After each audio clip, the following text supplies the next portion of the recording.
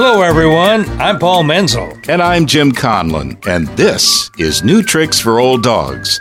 Our podcast features the many ways us older men and women howl at the moon. Odd news items you don't normally hear about, and conversations with other old dogs who are growing bolder, not older. So if you've got 25 minutes or so, grab a cup of coffee, pull up a chair, and join us. In this episode, the old dogs ramble about the fascination with so-called reality shows.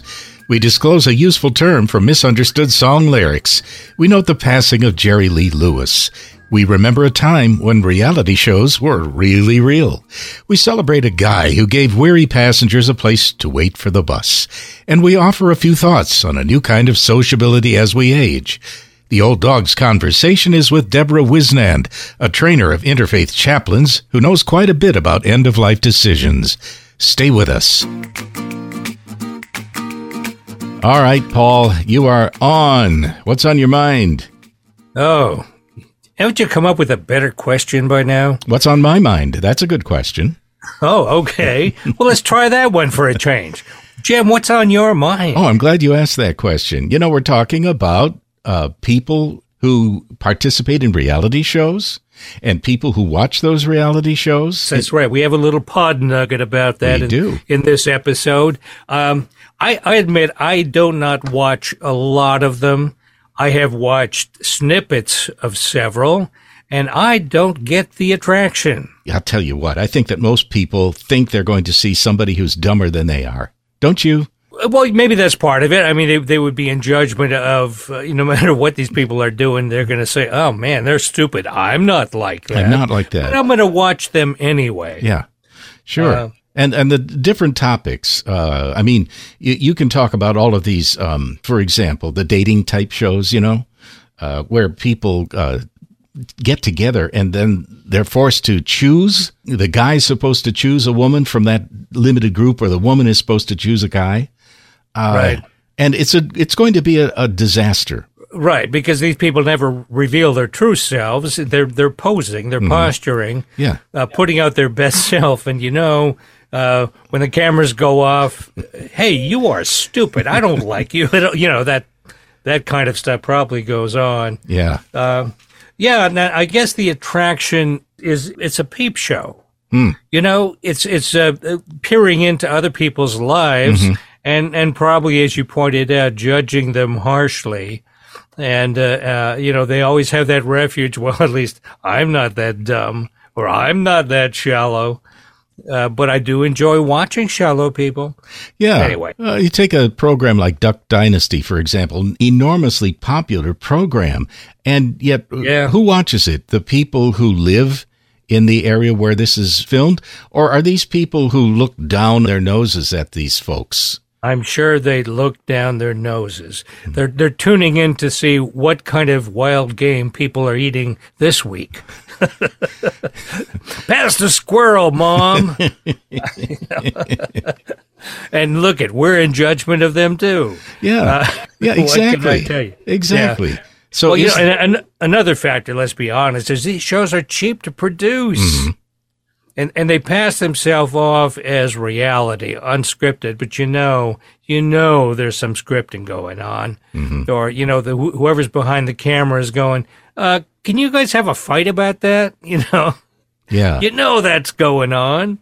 Because totally unscripted would be like watching your family at dinner. All right. Yeah. Well, now let me ask you this. Would you participate in such a show? Let's say a survivalist show. Would you be willing to be cast onto a desert island with a bunch of strangers?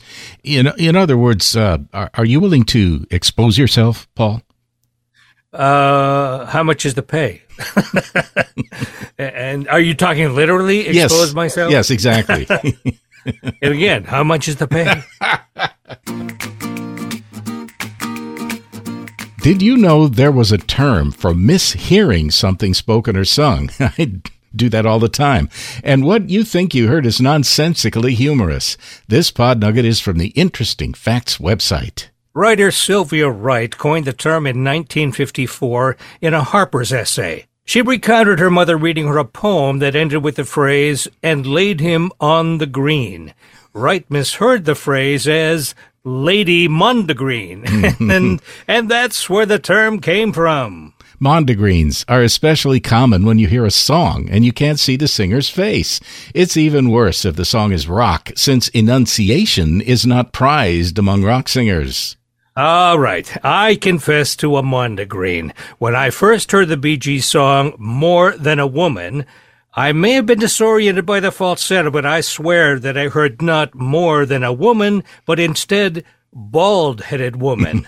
And that's the lyric I sang for several years, never questioning the sense of it. Wait a second. Bald-headed woman. Da, da, da, da, da, da, da. You mean it's not bald-headed woman? He was called the Killer because his high-energy rockabilly music was hard for another act to follow. Jerry Lee Lewis is dead at 87. His long life is a tribute to excess. This pod nugget is from the Washington Post for October 28th, 2022. He first recorded in 1956 for Sun Records, the same label that discovered Elvis Presley, Johnny Cash, and Carl Perkins. He outlived the other three, which is remarkable considering his lifelong battles with drugs, alcohol, and marriage. The greatest challenge to his career emerged in 1958 during a tour of England. The British press discovered that he had married a 13-year-old named Myra Gale Brown, who also happened to be his cousin. Jerry Lee was only 22 at the time, but Myra was his third wife. And to add to the outrage, he hadn't bothered to divorce wife number 2. Well, he survived that scandal to create several more before his death. He was arrested multiple times, including an arrest for trespassing at Elvis Presley's home while carrying a loaded gun. And by the time he finished saying, "I do," he had married 7 times. But there's no denying the man was talented and one of a kind.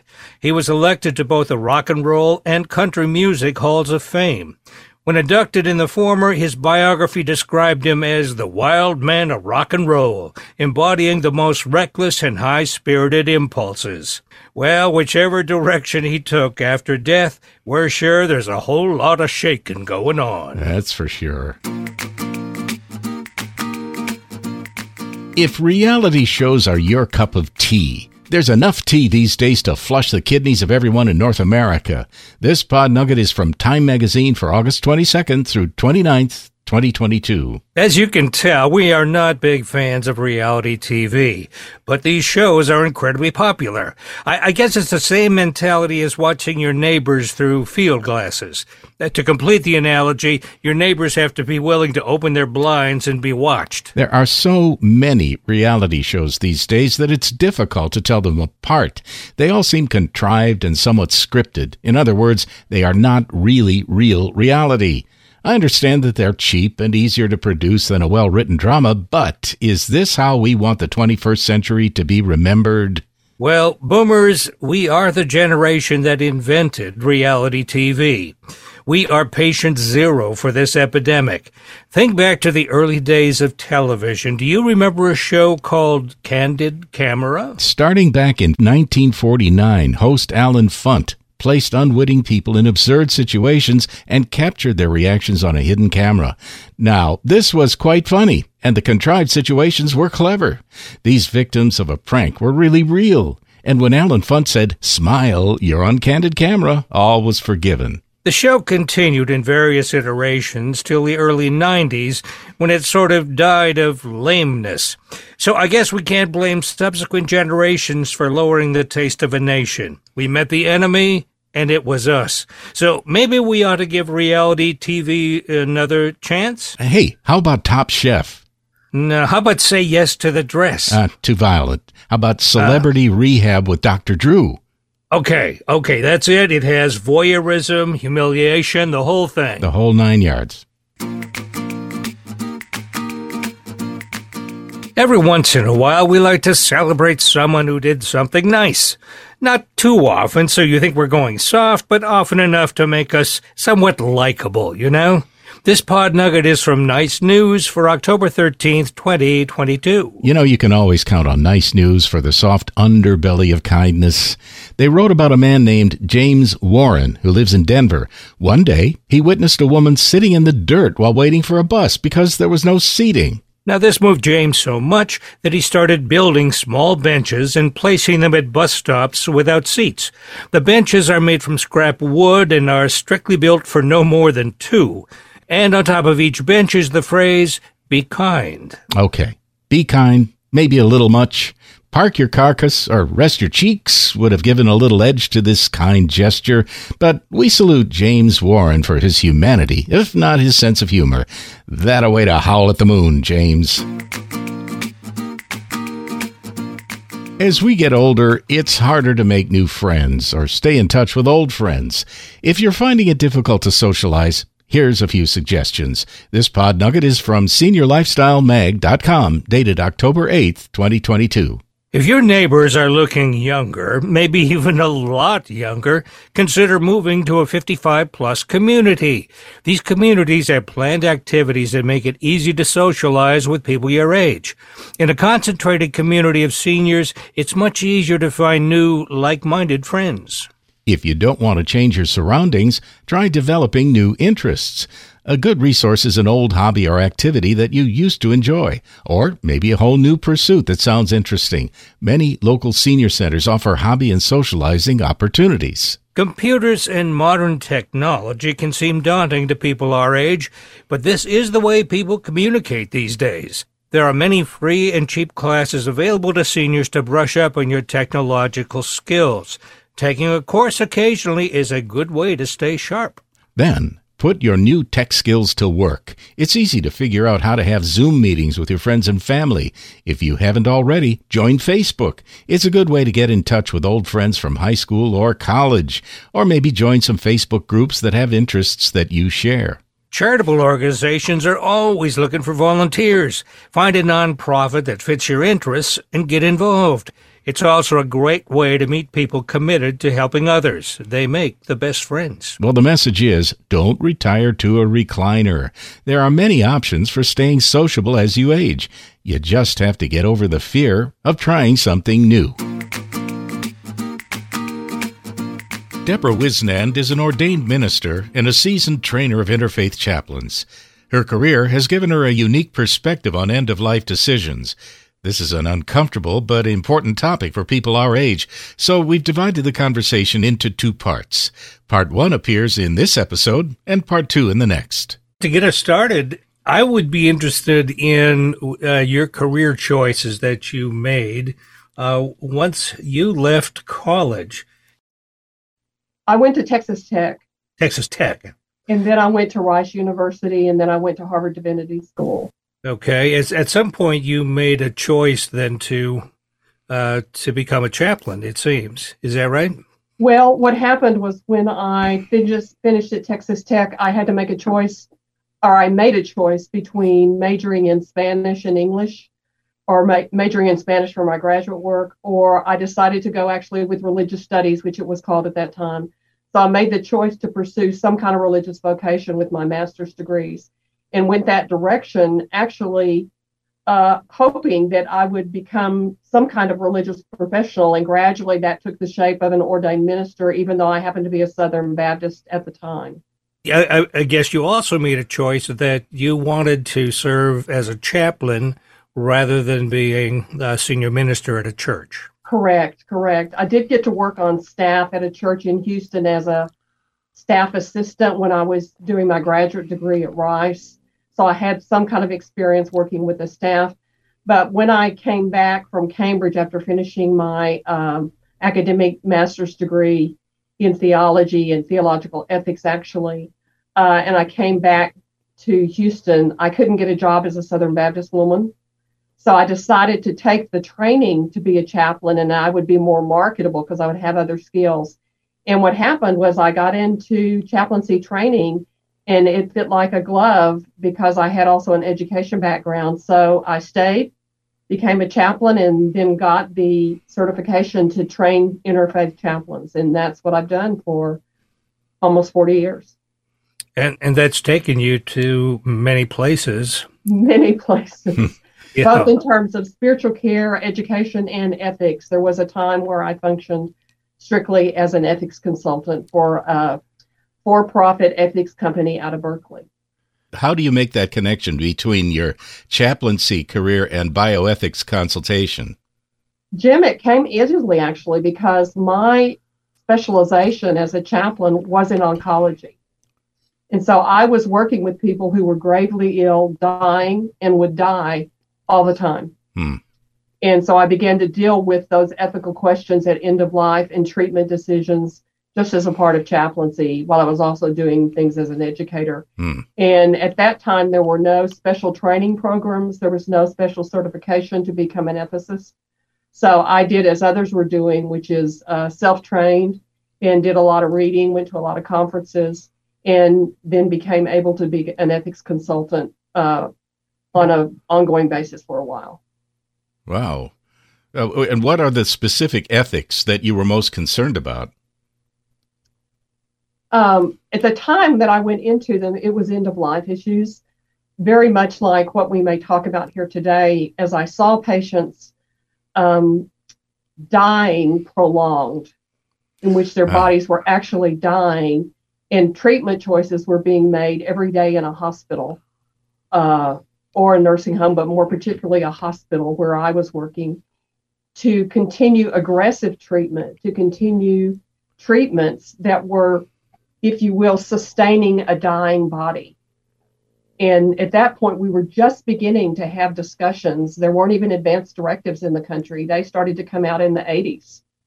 So we were just beginning to have discussions about how long do we prolong a life when somebody's actually dying. And those were my major concerns. And a lot of what we dealt with at the time was decision-making about beginning life-sustaining treatment or withdrawing life-sustaining treatment. And that's still at the core of a lot of decisions that need to be made in the area of end-of-life care in a hospital setting. Now, you, when we were talking previously, you mentioned you wanted to show a distinction between hospice care and palliative care. Is that correct? Yes. Can you tell us a little bit about that? Yeah, hospice care has been around for a number of decades now. It started in England, but it's a part of our healthcare system. It's a part of insurance payments, Medicare payments. It's covered if you go into hospice care. And it is for persons or patients, that is, people who become patients, whom physicians have made a statement that they have 6 months or less to live, even though they will get treatment. They would still die within 6 months or less. And that is hospice care. The majority of it takes place in a person's home.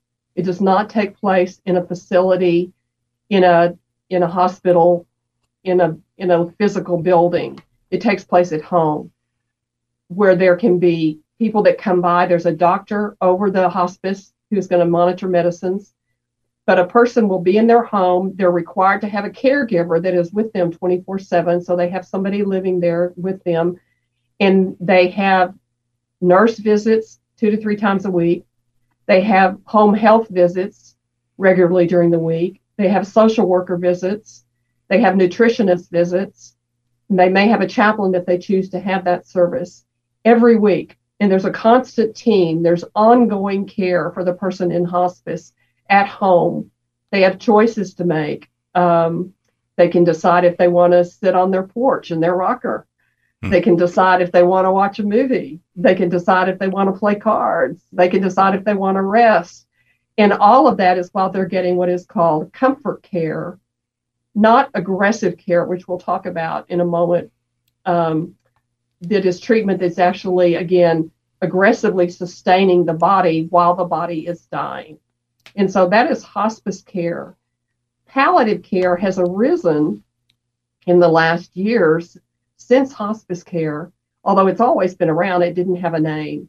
And it is actually a medical specialty. A physician gets specialist training to be a palliative care physician, just like they might be a pediatric physician or an oncologist. So they become a palliative care physician. And palliative care is care that is to provide relief from symptoms and stress of serious illness. So it's not necessarily end-of-life care. Palliative care can start right after you're born. Palliative care can start at any time if you're diagnosed with a serious illness that has serious symptoms and side effects. And it is a trained team. Ideally, it's a trained team. And they would see you in the hospital setting. They would see you while you're still in a hospital setting, and they would coordinate care with your regular doctors. But they would be focused on your entire family in dealing with the stress as well as the physical, emotional, social, spiritual symptoms of your serious illness. I think a lot of people our age don't give much thought to end-of-life choices. We really don't want to talk about death. It also makes it very difficult if something happens, if your family doesn't know what you want and you can't speak for yourself. And that's where advance directives come in. And what kind of documents are involved with an advance directive? In Texas, we have two. We have one that's informally known as a living will. The actual official name for that is Directive to Physicians and Family. And it gives one an ability to select whether they want treatment or don't want aggressive treatment. I'm sorry, not treatment. Whether they want aggressive treatment or they want comfort treatment if they cannot speak for themselves. The second document some people consider more important, and it's the medical power of attorney. Not the power of attorney, which is for financial things, but the medical power of attorney. And the medical power of attorney allows you to name some person that can speak for you when you cannot. Again, both of these documents only become active when the doctor declares that you are not competent to make your own decisions or you cannot communicate about them. The key to having a medical power of attorney is literally to talk about all these issues, because you select someone, you can choose an alternate if that person is not available, to communicate with the physicians about what you want. Clearly, you need to have talked to that person a lot before you pick them and write them down in the document. You need to be really honest with them about what you want and know that they're willing to do it. What about the so-called DNR provision? Is that part of the directives, or is that a separate document? The DNR can only be executed by a physician while you're in the hospital or you're in a healthcare facility. I cannot make one out for myself. The physician makes that out, but makes it out in conversation with me, and if I can't talk, with my family. One of the things about advanced directives is in both of those advanced directive documents, you can put limitations on treatment and limitations on what the medical power of attorney can do for you and make decisions about. I really believe and advise that if I'm going to make out one of those documents, I don't want to put limitations. There may be a treatment that becomes available for something I have that is really an aggressive medical treatment, but I don't even know what it is today. So unless I'm going to revisit my document in 5 years, I may leave out a treatment and the doctor says, oh, you have this whole list of things you don't want, but you didn't list this one. So some of the treatments that people need to talk about with their families if they're thinking about what I don't want is to be explicit, but I advise not putting these in the documents. But aggressive medical treatment would include, as we've already talked about, CPR to start the heart back again. It would involve going on a ventilator or a breathing machine when I can't breathe by myself. It would involve antibiotics. It would involve nutritional nutrition and hydration. These are the kind of treatments that aren't done in hospice. Because literally a doctor has declared that this person is going to die.